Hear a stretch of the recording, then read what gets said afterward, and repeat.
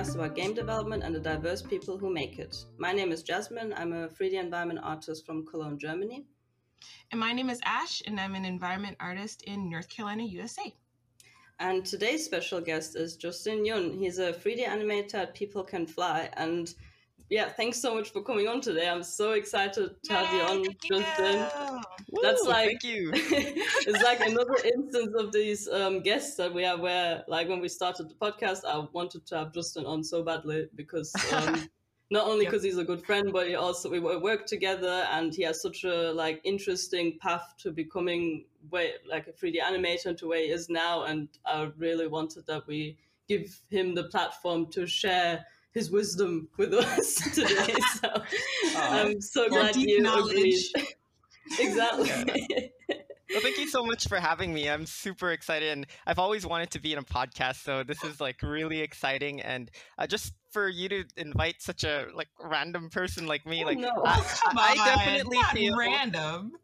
Well, no, this is truly an all-inclusive podcast, I gotta say. Wow. We have laugh tracks too, right? Yeah, of course. We'll edit it in. To support my bad jokes a little bit. No. Kind of jumping into that first topic, could you tell us a little bit about how you got into animation in the first place? Yeah, of course. So this is, I'll try to keep it short, but as I mentioned earlier, I like to ramble a bit and I like to get into detail. So I'm going to try to keep it as simple as possible.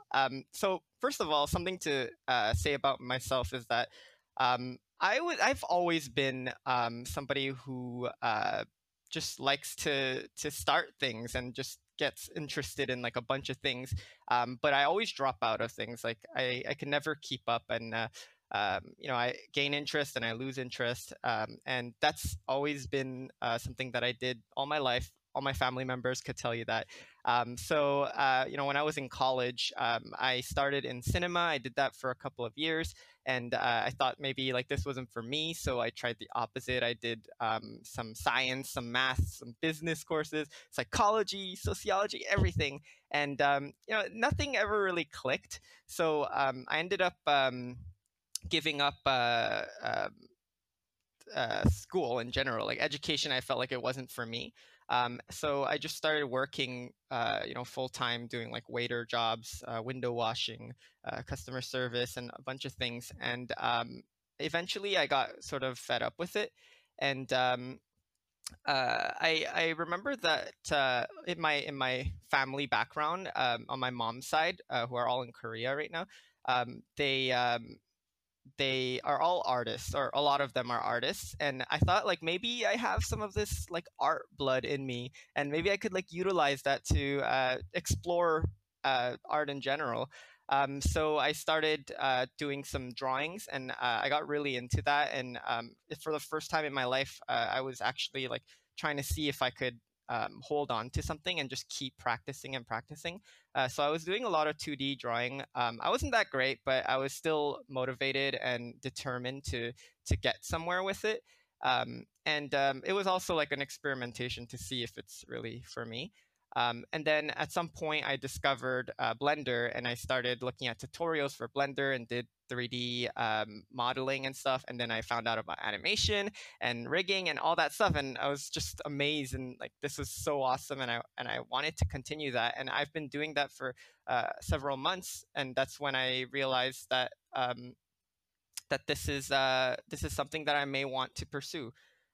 So from there I jumped onto I started looking into schools, and a lot of these schools that I applied for needed a specific portfolio and a test at the end. So I was working towards those portfolios and really dedicated, putting all my time into it. And I got rejected to a lot of these schools, and it was quite depressing, like when you can't even make it to the first level of something, right? But I just kept going at it, and finally I got accepted to a school called Campus ADN, which is a 1-year intensive animation program, and like specifically animation. And it was a really cool school there. Like we had 3 semesters, 4 months each. and we focused on animation. And then second semester, we looked a bit at like rigging and technical animation in game engine and stuff. And then third semester was a fun one because we got to make a full game with the whole school, basically. Because in our school, there was like a different departments. So we had like the game design, level design, scripting department. We had the modeling and like more like 2D art department, and then we had the animation department. And you know, obviously, I was a part of the animation team, and we were making a game. But the thing about the third semester that was the highlight for me was that we had mentors, and a ton of mentors that were invited by our teacher. And I got paired up with a mentor that, you know, we got along really well, and he really inspired me and motivated me, and he really pushed me to do to become the best that I could. And you know, for me, like this school, like I had waited so long to get into a school, so like this was my all in. Like I was gonna put my 100% dedication, and like this was like I wanted to make sure that this was all worth it. So with the mentor, we worked really hard to make my demo reel, and at the end of the semester, there was a showcase to show all the other mentors on what we've been working on. And from there, I got to meet Maxime Pilon. A lot of people know him. He made like frame by frame animation on Facebook and the Anim Challenge. And yeah, that's after meeting him there, he really liked what he saw, and he contacted me, and he hired me at Ludia Games, and he was my lead animator. And from there, that's basically where my adventure begins. Nice. Like kind of like rewinding for a second. You said that you were here we go on a tangent. No, it's not a tangent. Sorry, that was my tangent. You said that you had to take, there was like a test for school? Yeah. Question mark? What was the test about? Like, yeah. Okay. So one of the distinct tests that I could remember was for this 3-year program, and I had to. It was a lot of drawing, actually. Like a lot of the bigger programs where it's like a lot longer, they require you to do like drawing, modeling, animation, kind of like a Jasmine School, right? Like just a very broad kind of thing. So they needed to test me for everything.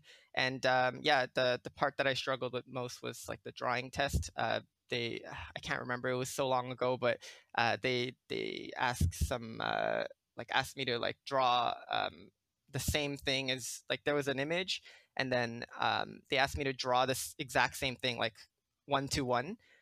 So I guess that's like to see if I'm able to like look at reference and like kind of like imitate it, I guess. Sure. And little tests like this, like, oh, this is a square, like create, I don't know, like start from this square and like create a scene with it or something, you know. Sure, like it was a hard test, to be honest. Really hard. That sounds pretty hard. It's very different to my school. Yeah.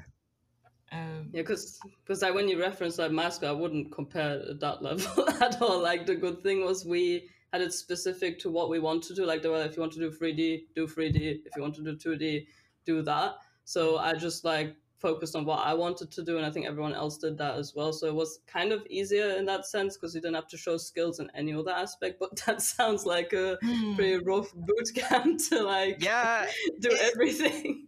Yeah, the worst part is it's not like a prestigious, like crazy big school. It's just like a local college. And I thought it was quite absurd. And I mean, I'm glad I didn't make it, I guess, because I got into the industry in 1 year instead of doing the school for 3 years. So yeah, I'm quite happy with the results. And then how you said that even before you went down like the art education route, you were like fiddling with stuff in Blender and doing kind of your own like self-study and stuff like that. Like, how long did you like kind of fiddle around with stuff for before you went to school? Or was it just like, oh, I'll fiddle around with it for a couple months and then you were like, oh, I really want this, and then you went on to pursue art education? Or what was up with that? I can't okay, I can't remember the exact timeline on how this worked, because I know Sure. that all this exploration was like I guess like within a year or so, or like, you know, Mm. 8 months. Like I've been really exploring that.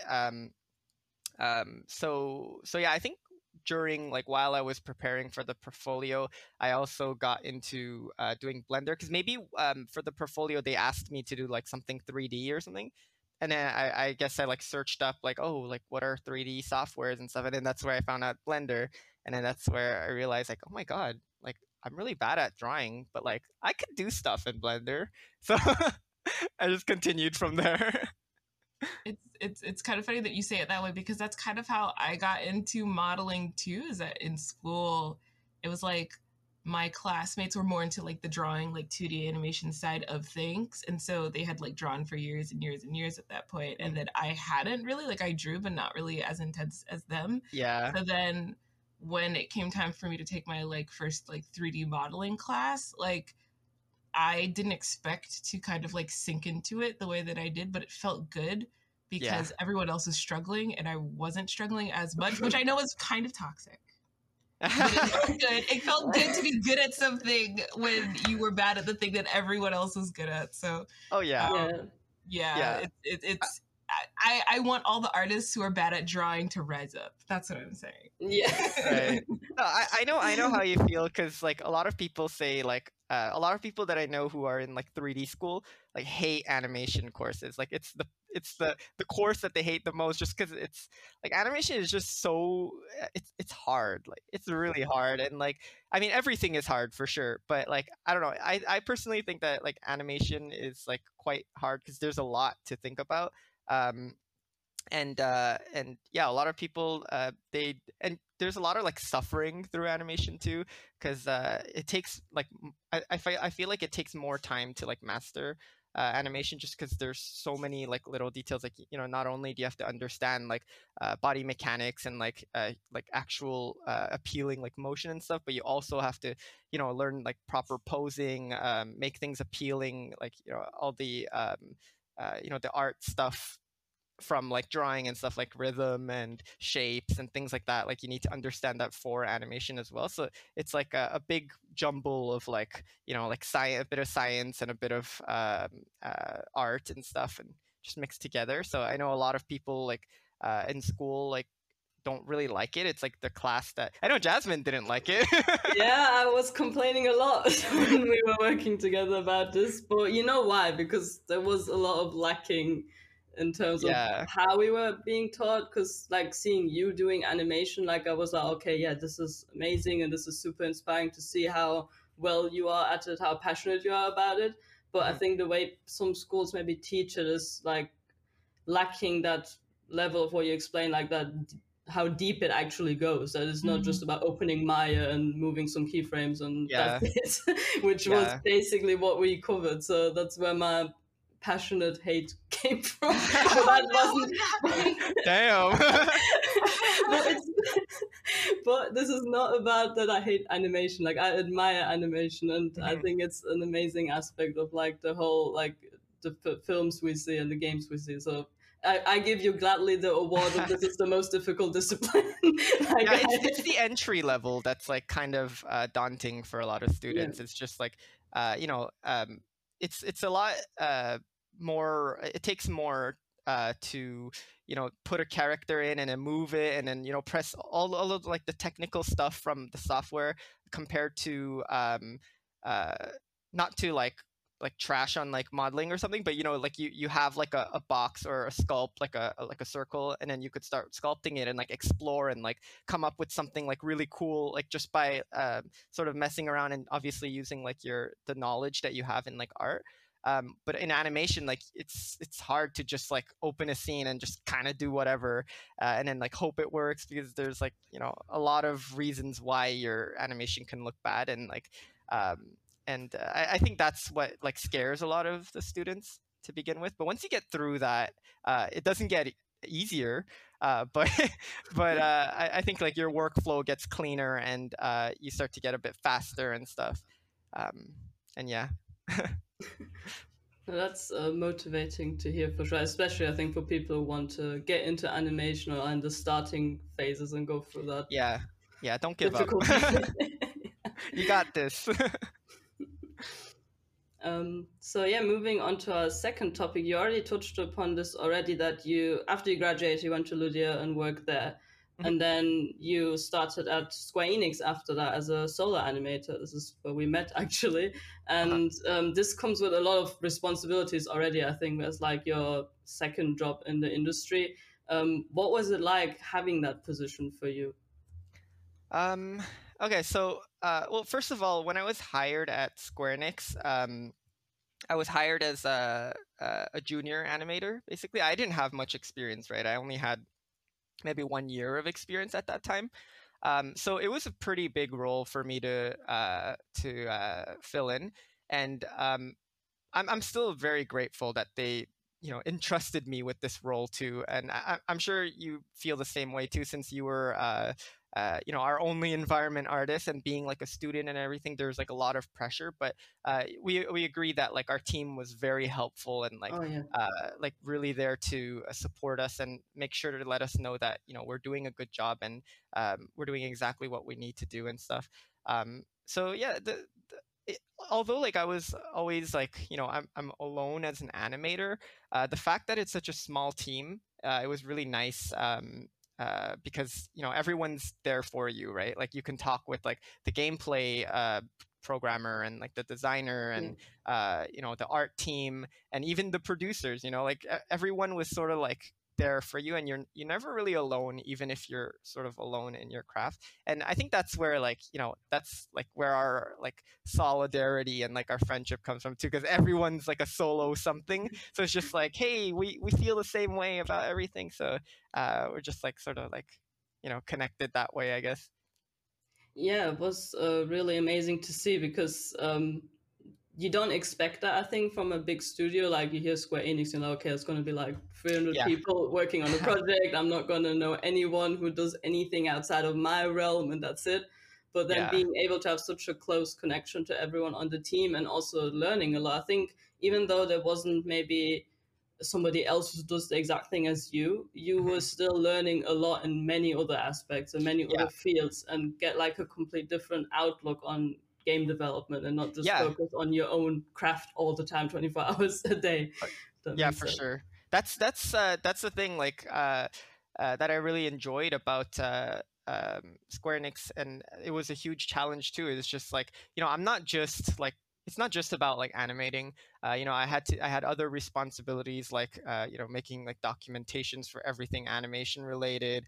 Working with the art director to create the like the animation pipeline and the rigging pipeline, dealing with outsource, and just communicating with other departments, which is hard to do. Like it's a skill that you acquire, like just trying to understand like what the programmers are talking about or what the designers are talking about. Like these are all skills that I probably wouldn't have learned until further on in my career.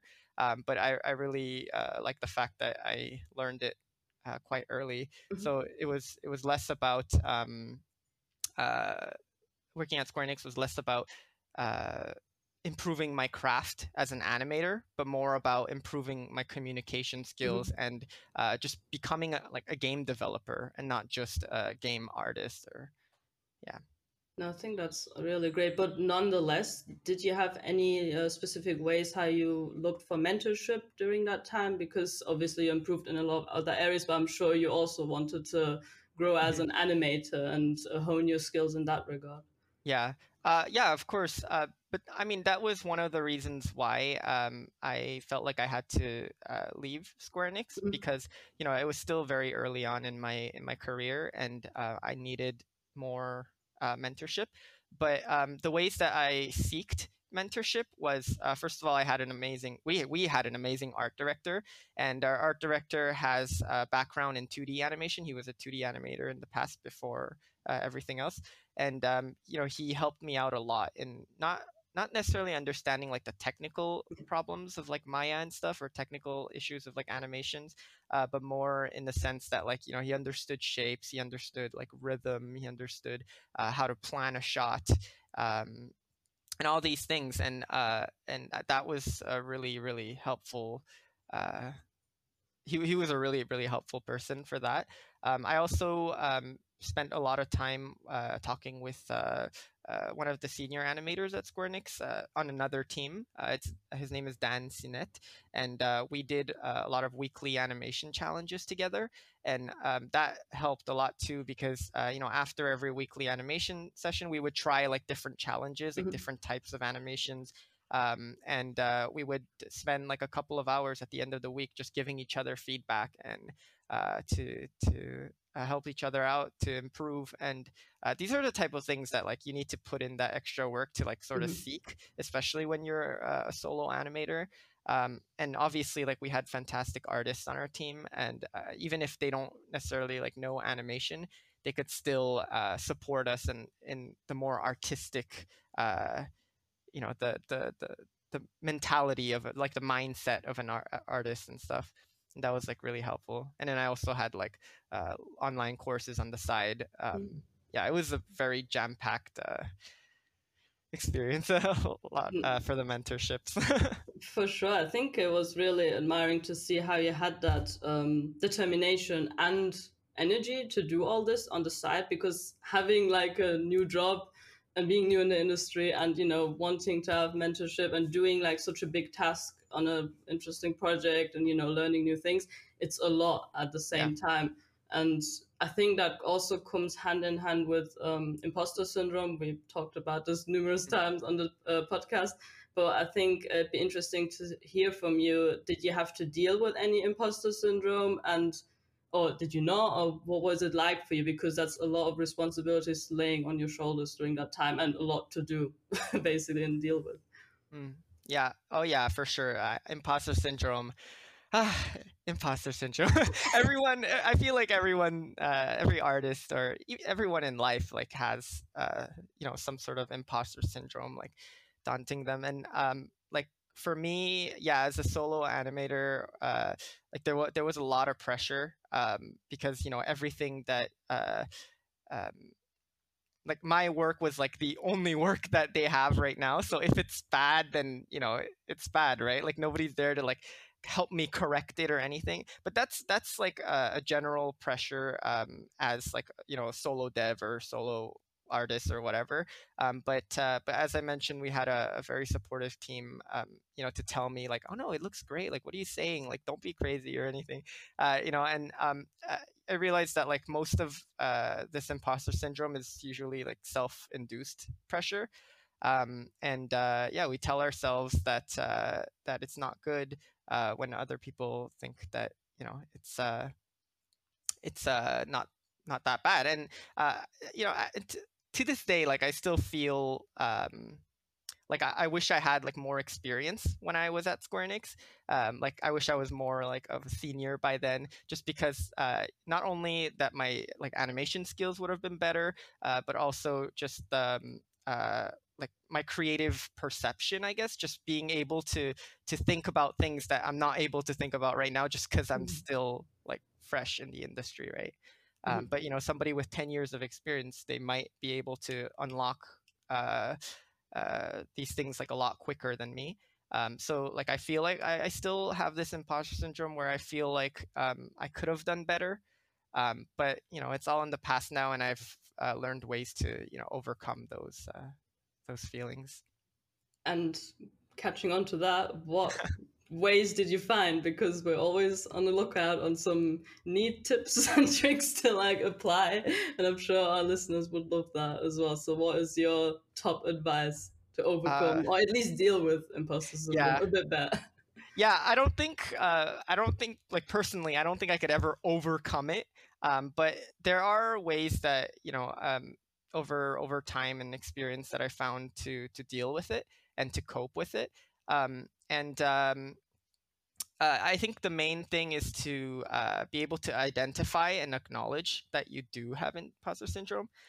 like one of our friends, Ernesto, he was telling me the other day that he feels like he's not even good enough to have imposter syndrome to begin with, and I'm just like, whoa, whoa, whoa, hold on, that's imposter syndrome right there. Like, chill, you are good enough, and it's not based on like your level of experience. Like, anybody could have imposter syndrome. Somebody who's not even an artist could have imposter syndrome, right? So it's just like it's learning, it's like pinpointing that, and then starting to tackle those uh, the things that are like triggering those thoughts. Like, personally, like, I like to talk about it, and I think that's super important. Like, I'm very fortunate to have a partner who's there for me, and who's there to listen, even if she doesn't like totally understand the way I'm feeling. Like, she's still there to help me, tell me that I'm just putting these thoughts in my head and stuff. And another way is to talk with seniors, because seniors feel the same way, and or a lot of seniors had the same experience or still feel the same way. And just knowing what they're going through, and like the tricks that they've learned throughout the years, helps a lot, and it's very reassuring. And of course, you could also seek professional help, because there are some people out there, like therapists, who are there for you. And even if they don't understand what you're exactly going through, like, they understand how the human mind works, and they understand how to teach you how to like manage and cope with these kind of things, because we don't learn that at school, right? We don't learn how to cope with these stressful thoughts and stuff at school. And like, therapists are kind of there to help engage that mindset. And yeah, oh yeah, and there's one more thing. Sorry, I'm like taking up all the mic time. Oh no, it's fine. It's your stage. There's one more thing that I found really helpful, is to just test yourself with simple exercises. Like, what I do when I'm ever feeling like I'm not good enough, because we all have bad days, right? Like, there are some days that I come into work almost the whole day, like I'm just like trying to animate, and I just can't do it, right? Like, something about like today is just not working, and you're just fighting it all day, and it just gets worse and worse. And a lot of other people, like, I know Mikhail from Pixar, he said it himself too, that like sometimes he has his off days, and sometimes he can't properly animate. And like, this is a thing, and it happens to a lot of artists. And like, so the way like I is that I do like simple exercises to remind myself that, like, one, I'm able to animate. And also, when you do like small bite-sized exercises, it kind of like gives you that sense of accomplishment. And one cool thing is you could like, after, let's say like you have 1 year of experience at your job, and then you're feeling this imposter syndrome, you could do like a simple exercise, like a bouncing ball, or a head turn, or an emotion change, or something like that. Just something really simple and quick that you can do like within a day or less, like 3 hours or something.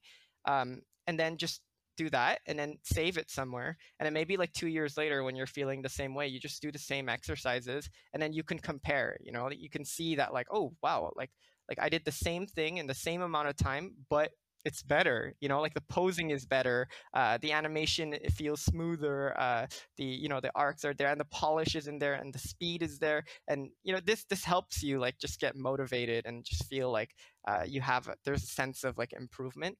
And it's kind of like when you look at yourself like every day in the mirror. Or I guess like a good example for you, Jasmine, with your new dog, it was a baby before, but now it's an adult, or like it's older and it's bigger now, but you don't notice like you're seeing it every day, so you don't notice that growth. But like, for those who like saw it when it was a baby, and then saw it like later, 2 months later when it's big, it's like, oh my God, it grew so much. Like, so it's good to like find ways to kind of like to see the changes, because you're not going to notice that you're getting better on a day-to-day basis. But if you have a comparison, then it can help you, and that really helps me like get motivated again, and to feel like I improved.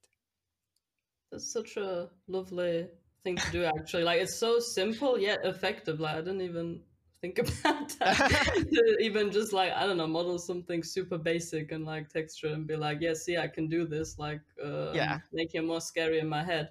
or next time I'll just look at Haru and be like, yep, there's Yeah, exactly. progress Yeah, sequence. that was so everybody out there, just look at your dogs and remember how they were small and now they're big.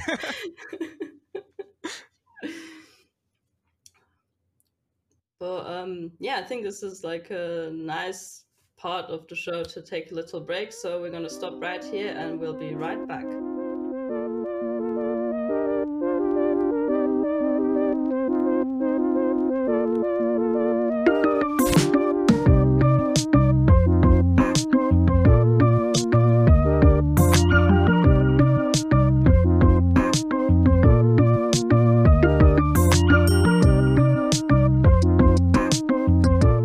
Welcome back to All Inclusive.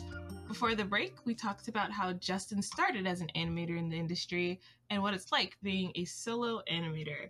And kind of moving on to our third topic, I wanted to ask you about your relationship with personal work. Yeah. All right. My relationship with personal work. It's complicated, you know. Oh no. My personal work and work, like just work and personal work, like balance. I used to do a lot. Like as I mentioned earlier, like there was like the weekly animation challenges that I would do with Dan. I did I spent a lot of time doing like game jams too, and looking into like schools and doing schools and stuff, and just also just doing art for fun. And like this was like it was really fun and like great at first, because I wanted to improve and I had this constant need to sort of level up, but like at a fast pace. Mainly because like I wanted to stay relevant in the industry, and Yeah. I wanted to make sure that if worrying about the future, just like thinking if I don't keep this up, then like I'm gonna like not be good enough for like if I ever lose my job or something, just to make sure that I always have like a role. And right now I don't have children, but if I do, then I want to be able to constantly support them and stuff. So there's like a lot of like stress that comes in, and that's sort of like what was driving my my need for doing personal work. And I think that also links to when I was like studying drawing and then going into school and starting to work and everything. Like the ball was always rolling for me, so I never got used to like just slowing down. And that was like so that was sort of what was driving my personal work. And then you have like COVID situation, and then like it's harder to balance work and personal work situation where you're just always at the computer. And yeah, there's this saying like we're not working from home anymore, but we're living at work now. Yeah. And I think that's definitely something we need to watch out for. And like personal work was just like hurting like my mental health in general too, I find.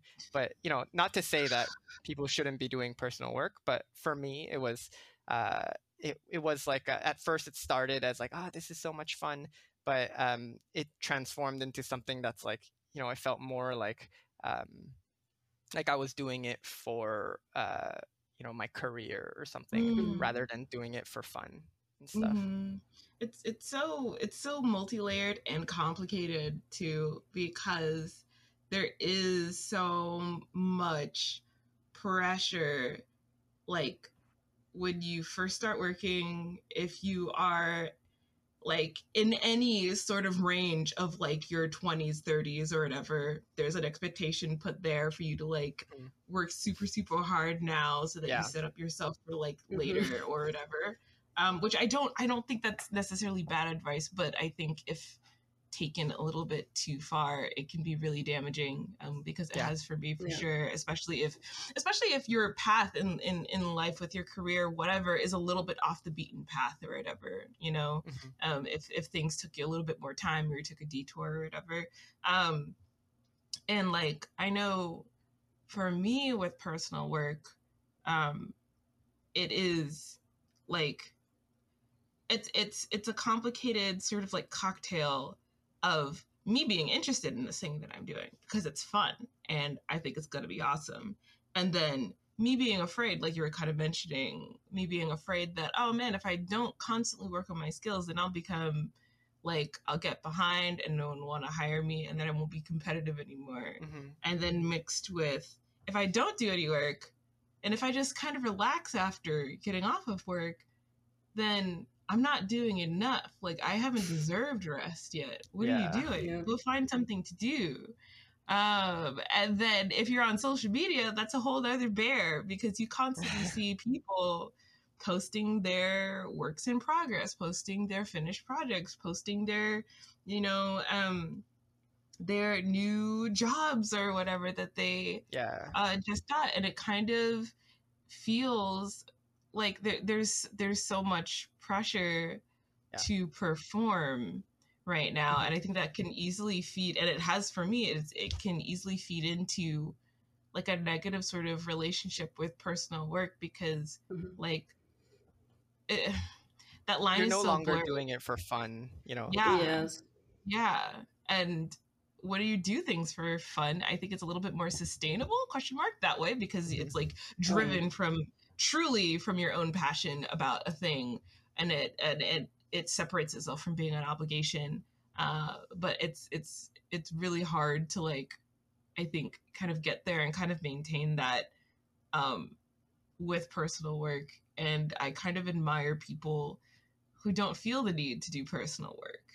But I could never. I feel like for me right now, it feels like, it's so nice that so and so isn't doing personal work, but that could never be me. That's how I feel about it. Yeah. You know, other people can do it, but you have to keep working at it, you know? Yeah. I for sure felt that way for a while, but you know, in the past year, like I've learned to you know, take control of my life and like to make the decision to not do personal work, because before it was like, you know, I was driven by like wanting to stay relevant and you know, just feeling like I have to do something because everyone's doing something. Especially because I'm a part of the like the Anim Challenge team, and like, you know, there are like lately there's like over 200 submissions like all the time, and you know, I have to vote for like which one I find is like the best one and stuff. So I'm looking at so many of these, and it's really you know, I look at them and I'm like, wow, this is really cool. Like I should be doing my own cool thing. I should be participating in the challenge and stuff like that. But it was hard, but I had to, you know, take a step back and like slow down, because you know, I never had the chance to, and now it's making that realization and like finding new hobbies like away from the computer. And and just really yeah, and just doing like personal work that like pleases me, like just doing it because it's fun, like without thinking too much about it. Because we do like, you know, 8 hours of work and then jumping onto personal project, like it's a lot for your brain. And you know, my body's been feeling that strain too, you know, just like slouching over at the computer all day, Man. and like my spine can feel it. Yeah, and it's just like yelling at me like, hey, stop it. I'm just like, oh, okay. But like, you know, but you can't stop, you know, you're just like so focused. Yeah. This is an audio sign to anyone listening to stretch your wrists right now. Oh yeah. And your spine. Do some yoga. Take some breaks. Well, I think it's so good how you took a conscious choice to not do personal work, because that is some willpower right there. It's really difficult, and also difficult, I guess, to not feel guilty when you're doing that decision, because I feel super guilty doing that. Like I am okay with not doing personal work right now, because I know it's like a new job and I need to focus on that. But I still feel guilty for not doing it. So I sometimes just sit after work at my computer and I'm like, okay, what do I do now? I've got time, but I also don't want to sit here. I should maybe just get up and do another thing, or to find a hobby, or like follow my hobbies that I have. But then, as like Ash said, when you see other people doing stuff, even though it's like completely unrelated to you, like they don't even, like, you know, it shouldn't be an influence on you what other people are doing. Like it's but it's hard to like shut that out from your brain. It gets super toxic, I think, to a point where you don't get like in this like state of like frozen mind that you just don't do anything. Like sometimes I end up not doing anything fun that is outside of art, and then just sit there and like scroll, I don't know, ArtStation or Twitter, and I'm like, I could have done something in this time, but I don't feel like it because I don't want to do personal work. It's like a vicious cycle in a sense, that you just don't end up doing anything like fun or not even not fun. It's Yeah. just like being upstate. I don't know. Yeah, I think it's different too, especially how you for you, for example, like you built your career while you were at school, basically. So you were doing like you built like a group of followers and everything like while you were at school. And school is like the best time to do that, because that's Yeah. the mindset you're in, because you need to like make sure that like you put your foot in the door like in the Yeah. industry and everything. But then once you start working, it's like you start realizing these little things like, oh, like why am I still like, obviously it's important to like keep improving and everything, Yeah. but like you don't have to do it like at the rate that you were doing in the past, and like that's totally fine. Like you deserve like a bit of rest too. And nobody, if anyone is telling you that like, why, where's your personal work, like you haven't posted anything, like that's toxic. And you know what we Absolutely. do. Like I wish I could print that out and put that on, because I get messages like that. Believe me or not, it's Wait, been really? very yeah. It's very like it gives me anxiety. Like I don't even have anxiety about it. Like I'm fine. I'm doing my thing. Mhm. I'm just chilling. And then I get a message like that. They're like, "Oh, what are you working on right now? Is there anything you can show? Please tell me that you're working on a new project." I'm like, I'm actually not. Like, what do you want from me? Okay. I don't know. Like it's very scary. Like it makes me feel like I should like right now do something because somebody is expecting me that I am Yeah. doing.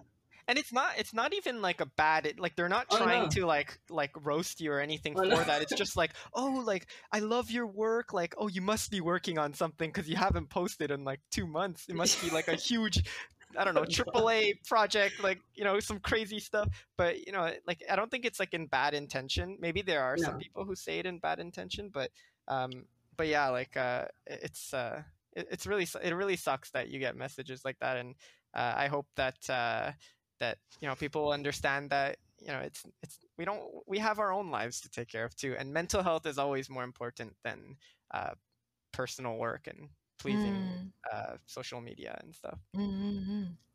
I agree. I agree. Like, it's so easy.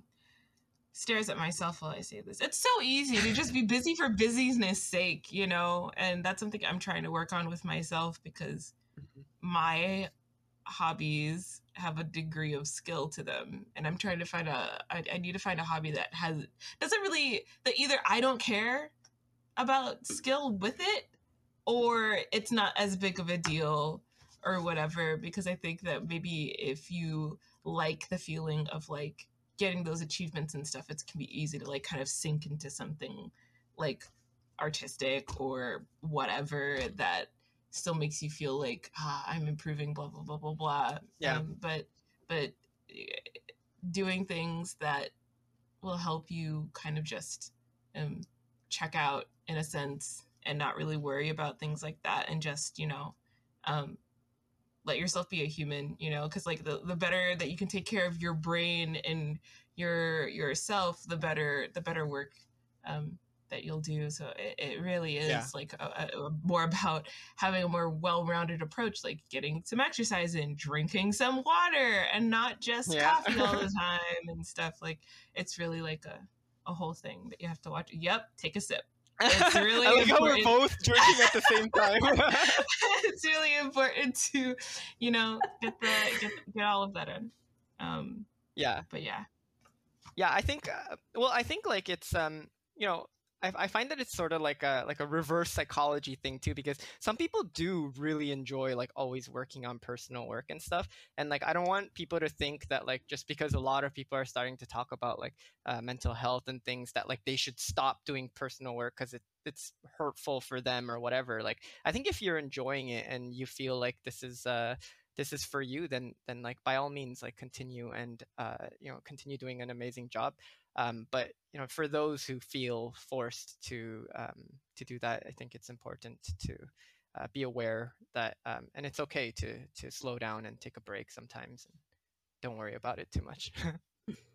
So, moving on to our last topic of this episode, since working remotely is like the biggest topic right now and in the past year, what was it like for you going from working on site within a studio and then starting a complete new position offsite from home?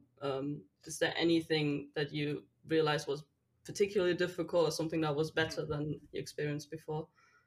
Yeah, for me, I what I loved about not only Square Enix but like just being in an office was just like the human interaction and like the just being around people and like taking small breaks to just chat with the person next to you, little things like that, and just communicating and human interaction.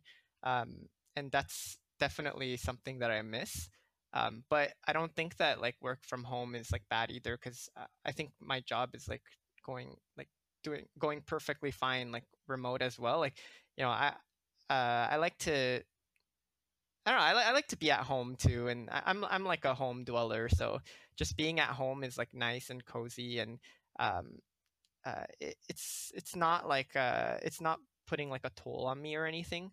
Like I like social interaction, but I still consider myself like as an introvert, so I like to stay in my bubble too. Um, and yeah, the hard part about starting a new job um, uh, at remote is like first of all like the onboarding is hard for sure, and having like casual talks is like barely existing. Like of course you have to like take that extra step to try to get like that casual talks going kind of thing. Like we can't do like we used to where we would go like karaokeing and stuff. And like particularly in my situation, because like everyone on my team, like all the animators on my team are sort of like spread out all over Mhm. North America. So it's even harder to get that like a friendship outside of work kind of thing. Like obviously I try my best to have like little conversations, but it's not the same. Um, and one thing that I noticed was like a bit harder was for like getting information or getting feedback for animation, because we have like our weekly animation reviews and stuff, and that's fantastic, and my team is so good at giving feedback. And this is something that I was seeking right when I was looking for a new job. But like when we're not having like the animation reviews, maybe I'm working on something and I would like to have some feedback. Like the one of the only ways I could get feedback is just posting it on our Slack channel and just like waiting for somebody to answer. And in a situation where we're at a studio, like we can just poke the person like next to us or our lead or whoever, and ask them like, hey, can you give me feedback? Or maybe they'll pass by and they'll be like, oh, you should try to fix this or whatever, you know. But like now it's just like I just have to post it on Slack and sort of wait and then like hope that somebody answers, because we're all animators, we're all artists, so sometimes we're so focused on our work that we don't even look at Slack for the whole day. So you just post it and like hope that somebody opens Slack at some point, and then if they do, then they'll give fantastic feedback. If they don't, then you don't know when it's gonna come. So you're just like either like waiting, working on another thing, or you're like, shit, I need to finish this. I have a deadline, so I'm gonna just keep working on it and hope that it's the right direction and stuff. And that's not like the best way to approach things, but sometimes like that's the case, because you can't just wait and like be idle. At that point, I would suggest to like actually poke people individually and be like, hey, do you mind like giving me quick feedback on this and stuff? But if you like forget to do that or something, or if you're like not in the mood or whatever, then you might be waiting for a bit longer, and there's like that latency for feedback. But apart from that, yeah, I think it's fine. Like I enjoy like having a remote team. Mhm. It's not as hard as I thought it was going to be, but there are these little faults, I guess. Yeah, I relate to that a lot because I'm also working complete remote and my team is in the US and we have like a couple of people in Europe. And it is like quite difficult, as you said, to have that social interaction like we had before. And like my first big social like interaction I had with like studio and stuff like that was at Square Enix, and having that in comparison to being at home and just being on the Yeah. same spot I've been in the past 3 years feels weird. Like even being in the same room but having like a new job, and it's really odd, but it has a lot of benefits. Like you said, it's like you have this team that gives you feedback. You have this opportunity to grow, even though you are remote, but you just have to go that extra step. But I think you are pretty good at that because you also seeked out mentorship and all these like extra things in your previous job. So I think it's a skill that you can acquire as well, and makes you like come out of your shell, I guess, a bit more as well. If you are put in this position, you need feedback and you need like to put in that extra mile into making connections with people. And Yeah. if you do it, and people are always open to that, like Yeah. it's just taking that step, I think. Yeah, it's just that extra obstacle being in the way. Yeah, exactly. And like yeah, and Ash, like being like a freelance artist, like you must know this feeling, right? Yeah, working, like, since I haven't had like the experience yet of like working in studio versus working strictly, like I've only worked from home, like I've never been able to pop over to someone and be like, hey, can you take a look at this? And then they can trot over and look at my stuff. It's like there is like a little bit more of like a longer time that I have to wait sometimes. And part of the trick is trying to make sure that I'm staying occupied all day in the waiting time, because there just is going to be waiting time with work from home situations, like someone could be in a meeting, like, or for me in my situation right now, the people that I'm working with are on the West Coast. So when I am waking up, starting my day, it is 6 a.m. for them. So like even if I start doing something and I need feedback on something, like right now, it's like, oh, you're asleep. I can't expect a message back right now, so then I have to find something else to do and things like that. But yeah, it's definitely been like a learning experience. And then also like I think this kind of goes for all like work from home situations. Like I think you kind of realize just how much more important it is to communicate well. Communicate something quickly and communicate something well when you're having an issue with something, because it's like if you don't, then it'll cause more confusion, which will make things take longer, which is bad for everyone, because they have a meeting in 5 minutes that they have to go to, and then you still your problem isn't solved and stuff like that. So like it's been teaching me to be like a little bit better like with how I describe a problem that I'm having, and making sure I take pictures of the thing to help or whatever, like just making sure I'm communicating more properly with like a work from home situation or whatever, because it just hits different. Yeah, that's the hardest part, like miscommunication through these. Like there's a lot of that, especially because like there's so many like ways that people like chat too sometimes. Like I like to put like a lot of exclamation marks and like smiley faces and stuff, but some people don't, and sometimes you're not to them, they're just saying like, they in their head they might be saying like, hey, how are you, but like when they type, it's just like, hey, how are you, period. And you're just like, rude.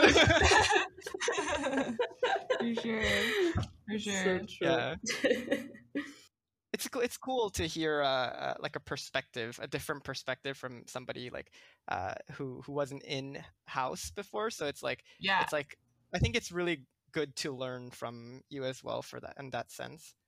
I think for me, with the freelance stuff that I'm doing now, being all remote and stuff like that, it really is only further preparing me for like future freelance gigs or any sort of like in-house situation or whatever, because then English doesn't work. I will have been working on communication skills or whatever. So when I am in an in-house situation, I'll be that much more exact when it comes to expressing certain problems that I'm having on a thing or whatever. But yeah, I personally have just found that like the more questions I ask and the sooner I ask for help and stuff, the better, because it's just like if I don't, then it's wasting everyone's time and stuff like that, and I'd rather not do that. So and plus like something that I'm also trying to remind myself, and maybe it'll be good for other people to hear, is that like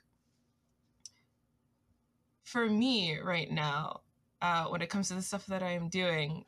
The only thing I'm trying to worry about is putting forth my best effort, and then showing that as soon as possible, as soon as I get to the out. And then after I like send it to like my lead or whatever for approval, it's like out of my hands in a way, because it's like, it's not a singular process. Like, it's not just you working on something, like someone is checking you and stuff like that. Yeah. So there's a lot of trust that comes with that. So like, I trust my lead to tell me that, hey, you just need to do this way. And then it's like, okay, cool, I'll just do it this way. Like, I've been working really hard to like separate myself a bit from like the process, because otherwise it could be kind of like, I don't want to say hurtful, but it can be kind of like rough, like going through and iterating on a thing over and over and over again. But if you kind of like, but if I try to look at it like, I'm just going to put my best foot forward and then show it, and then they'll let me know what's up. Okay, they'll let me know what's up. Okay, now let's try to do this or whatever. Trying to think about it that way, I think, has been helpful. And so maybe that can like, it's hard to kind of do that, I think, maybe, but I think it's a thing that's worth doing. Because sure. I don't know, like people are there to help, you know, especially if they brought you on the team in the first place. Like everyone wants you to succeed, you know, like this is a team sport, you know. Yes, I think we all forget super quickly that I think we said that a lot of times too, that we don't have to know everything, and we are not alone in this, and game development as a whole is like such a team effort. Like you don't ever just do something 100% by yourself, except if you made Stardew Valley, that's another topic. But if you're like on a team like we are, it's different. Like you're not gonna have to like be Hercules and take everything on your shoulders and be like, I'm gonna wing this by myself. It's not how it works. And I think we forget that quickly and think that people expect so much from us, but it's like, no, they just want us to be honest and like, you know, do our work and do our best, and that's what we're doing anyway. So we should just calm ourselves down and trust in ourselves a bit more, I think. Yeah, I think in a sense, like this whole remote thing is like is great, because it's teaching us these little things that we wouldn't have learned, like proper communication and stuff. And yeah, in a way, like obviously it's been pretty bad, like for the whole year and a half or 2 years even. I've lost count. But you know, at least we got something from it. You know, we learned something from this whole remote situation thing. But I know another like topic for remote working especially is focus. And I know a lot of people who struggle with focus, just because like they're not unfortunate obviously, but like they have like children in the house, and you know, running around playing around. They have like I don't know, a very needy dog or a needy cat or anything like that. And you know, sometimes like focusing during this work from home situation can get a bit hard. For me, like I don't think focusing is the hard part, because I don't have that many distractions around me.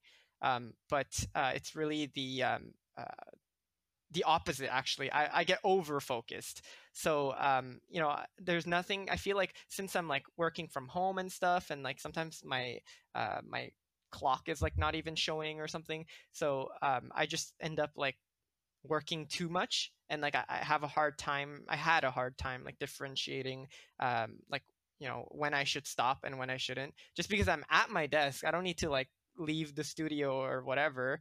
So I'm just like over focused and just like working, and next thing you know, it's like midnight, and you're just like, whoa, time passed fast. And that's like that was one of my biggest issues that was quite hurtful for me when I started working from home.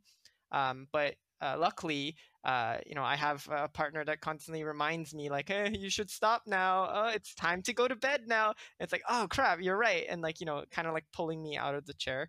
I also have a cat that, like, you know, on a schedule, she like comes to me and she like starts meowing at me and stuff, and then jumps on my table and then goes on my keyboard and my mouse and stuff. So, you know, it's kind of like that break, like, okay, come back to reality now. Give me attention, human. And then, like, you know, I pick her up, I put her on my lap, pet her for a bit until she's like, okay, that's enough. And then she leaves. And I'm like, okay, back to work. And, you know, that kind of like helps me take breaks and like to separate and like just remembering like it's important to take breaks, and maybe even have like a timer. There's like something called like the Pomodoro that a friend of mine showed me, and it's like this thing where like you work for like 20 minutes and you take like a short break, and then you work for 20 minutes, like short break, like 2 minutes or 5 minute short break, drink some water or whatever. And it's kind of like this reminder, and it's supposed to help you like stay like productive. But like productivity isn't like my issue. It's just like being like too focused. That's the issue. So for some people it might help. But yeah, for me it's definitely has been a problem. And it would be nice to be at an office again, just to have like that break. But yeah. Right. I think we now reached like the end of this episode. Just to like quickly summarize what we talked about.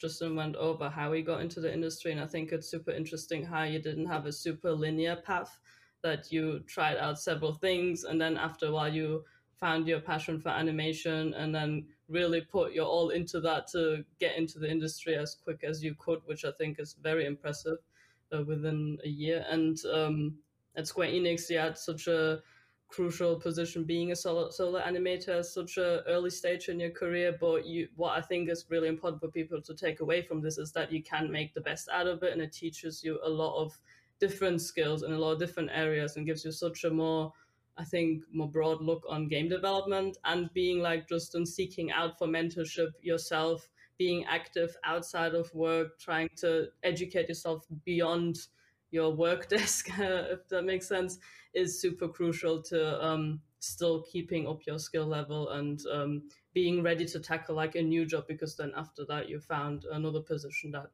gives you that type of mentorship on site, and that you don't necessarily need to seek it out so much anymore. Which then leads us to our last topic, where you also then decide to actively not do personal work and take time for yourself, and try to engage in other activities that don't revolve around work necessarily. And I think that's a super interesting approach, because we don't really hear about that much, that it's okay to not do personal work. If you obviously want to, as you said as well, it's okay, do it. We support you in that, but we also support you in not doing it and taking that well-deserved rest, which I think is a really good thing to keep in mind for all of us in this case. Yeah, thank you so much for coming on, Justin. We were really excited to have you and sharing all your insights with us. And we will share all the social media links where you can find Justin in the description of whatever you're listening on right now. You can find his animation work on Twitter, and yeah, you should definitely check that out. But yeah, thank you so much for coming on today. I hope you had a lot of fun talking with us, because I'm sure we both did. Thanks so much for having me, for real. Yeah, I'm really happy to be here. Oh, yay! For sure. And if anyone listening would like to suggest someone to join us on the podcast, someone who's a great positive force within their community, along with being great at what they do, please send us an email at allinclusivepodcast@gmail.com. That's all-inclusive, no spaces, pdcst@gmail.com. They can be a 2D artist, 3D artist, animator, tech artist, QA person, art director, literally anyone. They just have to be cool and nice. That is it. Yay. So thank you everyone for listening and joining us for our 10th episode of All Inclusive. We hope that you had just as much fun listening to us as we do the talking, and you can find us on a couple of different social media channels. You can find these in the links of the description box below, and that's going to include Twitter, YouTube, and Spotify. And a little disclaimer, we will do a summer break from after this episode, and we'll come right back in September with a brand new episode of All Inclusive. So I hope you all have a great summer, and hopefully see you very soon. Thanks again, and we hope you'll join us for another episode of All Inclusive.